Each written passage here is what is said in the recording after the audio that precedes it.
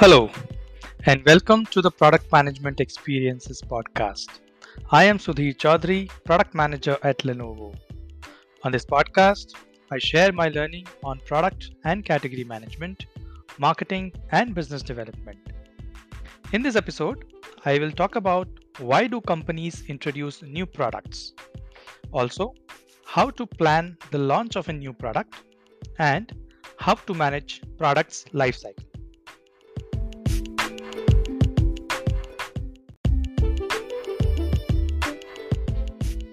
So let's first understand in detail, why do companies introduce new products? Simple answer is to generate more revenue. But that's not it.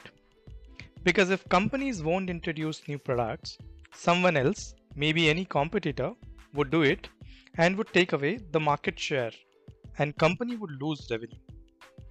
Now let's go a bit deeper also into finding more reasons.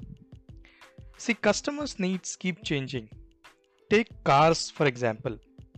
In the last 20 years, customers' requirements have evolved significantly. Even a basic car today should have an infotainment system, automatic transmission, keyless ignition, and many other features which were once considered to be premium features. Today, most of those features have become essential. Hence, companies need to keep introducing new products to stay relevant in the market. Now, another important reason is that technology is upgrading today at a much faster pace. You take the smartphones for example. The memory capacity, storage size, or the camera megapixels of your smartphone. Now, due to this frequent and fast upgrade, the product's life cycle is becoming shorter. Hence, companies are forced to bring newer products faster to the market. Now, another reason is that good companies who spend a lot of efforts and money in their research and development, those companies keep bringing newer products in the market to showcase their innovation, strength, and also to establish their dominance in the market. Example would be Apple, who keeps launching newer products like Apple Watch or AirPods, or let's say Nike, who would be launching a new shoe every year for runners to showcase their technology and R&D efforts. Now, big companies who have multiple product lines or business lines, they introduce new products or platforms to diversify their revenue. Think about Alphabet, the parent company of Google, as an example. Let's say if Google search is no more one day, they still have YouTube, which makes a lot of money for the company. So how do companies introduce or add new products? So the first is through product line extension. Now, product line extension is when a company uses the same product or brand name for a new item in the same product category. For example, when a soft drink company offers a new flavor of soda, or when a toothpaste company has a product that focuses on whitening the teeth and then it provides a toothpaste that reduces tooth sensitivity. Another example could be 3 different sizes of iPad. Because there is a segment demand for 3 sizes. Hence, Apple is going to make sure the demand is met, as opposed to creating just one size and having a percentage of people not buy it because the size isn't right for them. Important thing to note here is that product line extension is done to capture larger share of the market. The second way through which companies introduce new products is through brand extension. Now, brand extension is when a brand or company known for selling one type of product starts selling a different type of product or a new product from a different category. For example, Saffola is a brand name of edible oil from Marico, which is an Indian company. Under the same brand name, company has also launched multiple other products like oats, protein shake, honey, and multiple immunity boosting products. Similarly, Dettol, which started as an antiseptic liquid, it extended the Dettol brand name to many other product categories and launched new products like Dettol soap, Dettol liquid hand wash, Dettol hand sanitizer, and Dettol laundry sanitizer. Now here, important point to note is that companies, They try to keep the underlying brand messaging uniform while creating brand extension. Like Saffola in our example is known as a healthcare brand, bringing related products and services. Similarly, Dettol as a brand is also known for protecting health for over 80 years. Hence, all their products would try to convey the same message. Now, both product line extension and brand extension have its own advantages. Extending a product line is less risky than performing a brand extension because customers are already familiar with the existing products and they're more likely to try the new product. The new product can leverage the same retail partners, supply chains, packaging, and other things that it shares with the old products.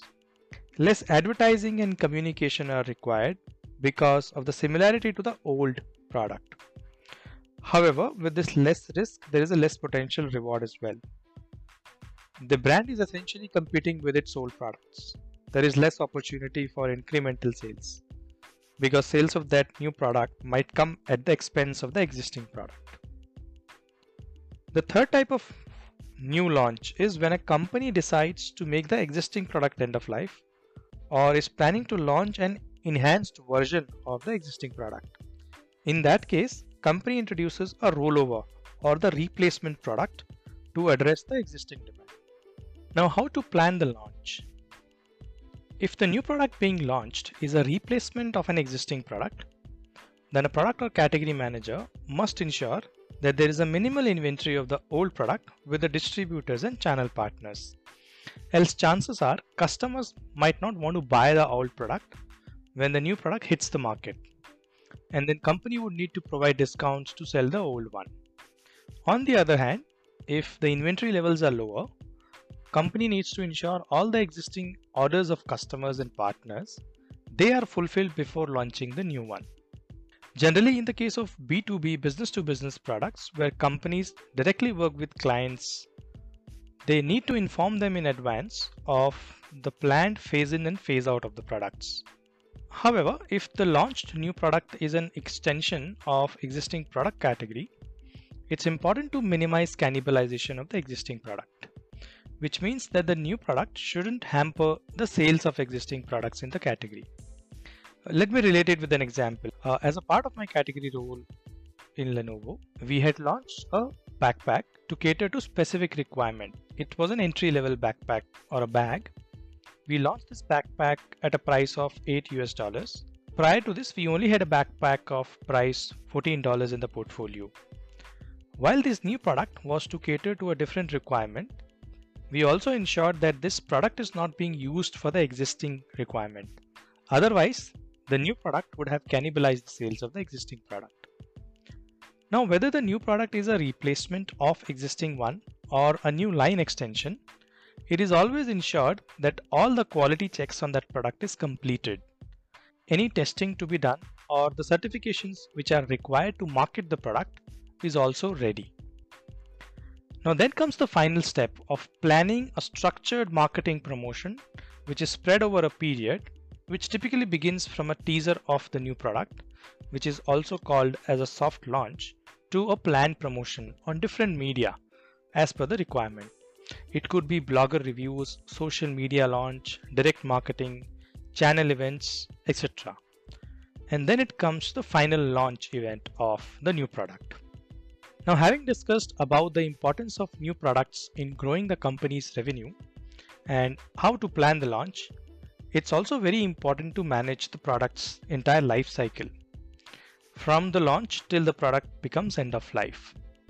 A product's life cycle has 4 stages: introduction, growth, maturity, and decline. Companies that have a good handle on all 4 stages, they can increase profitability and they can maximize their returns. Now let's take introduction stage for example. This stage requires substantial investment in advertising and marketing. While company might have developed many products recently, but which product out of the many to be launched, it is a decision that is to be taken wisely. Also, if a right product is launched during the growth stage when the demand is growing, it requires less marketing efforts and costs. Another important factor to focus on is the duration of product till it will be kept alive. Now different products have different life cycles. For example, smartphones today typically don't have more than 6 to 9 months of life cycle from launch to the end of life. Likewise, a laptop might have a 1 year life cycle. Because as the technology upgrades, the current products becomes obsolete. Hence, companies need to introduce superior products. Lastly, even while managing product lifecycle, the key element is to collect feedback, which helps to gather insights to improve the product. This gives companies ideas to upgrade the next version of the product. Thank you for listening to this episode of Product Management Experiences with Sudhir. Please subscribe and follow this podcast to be notified of the upcoming episode. Also request you to please rate and review this podcast. It will encourage me to improve and bring more of the content. Thank you.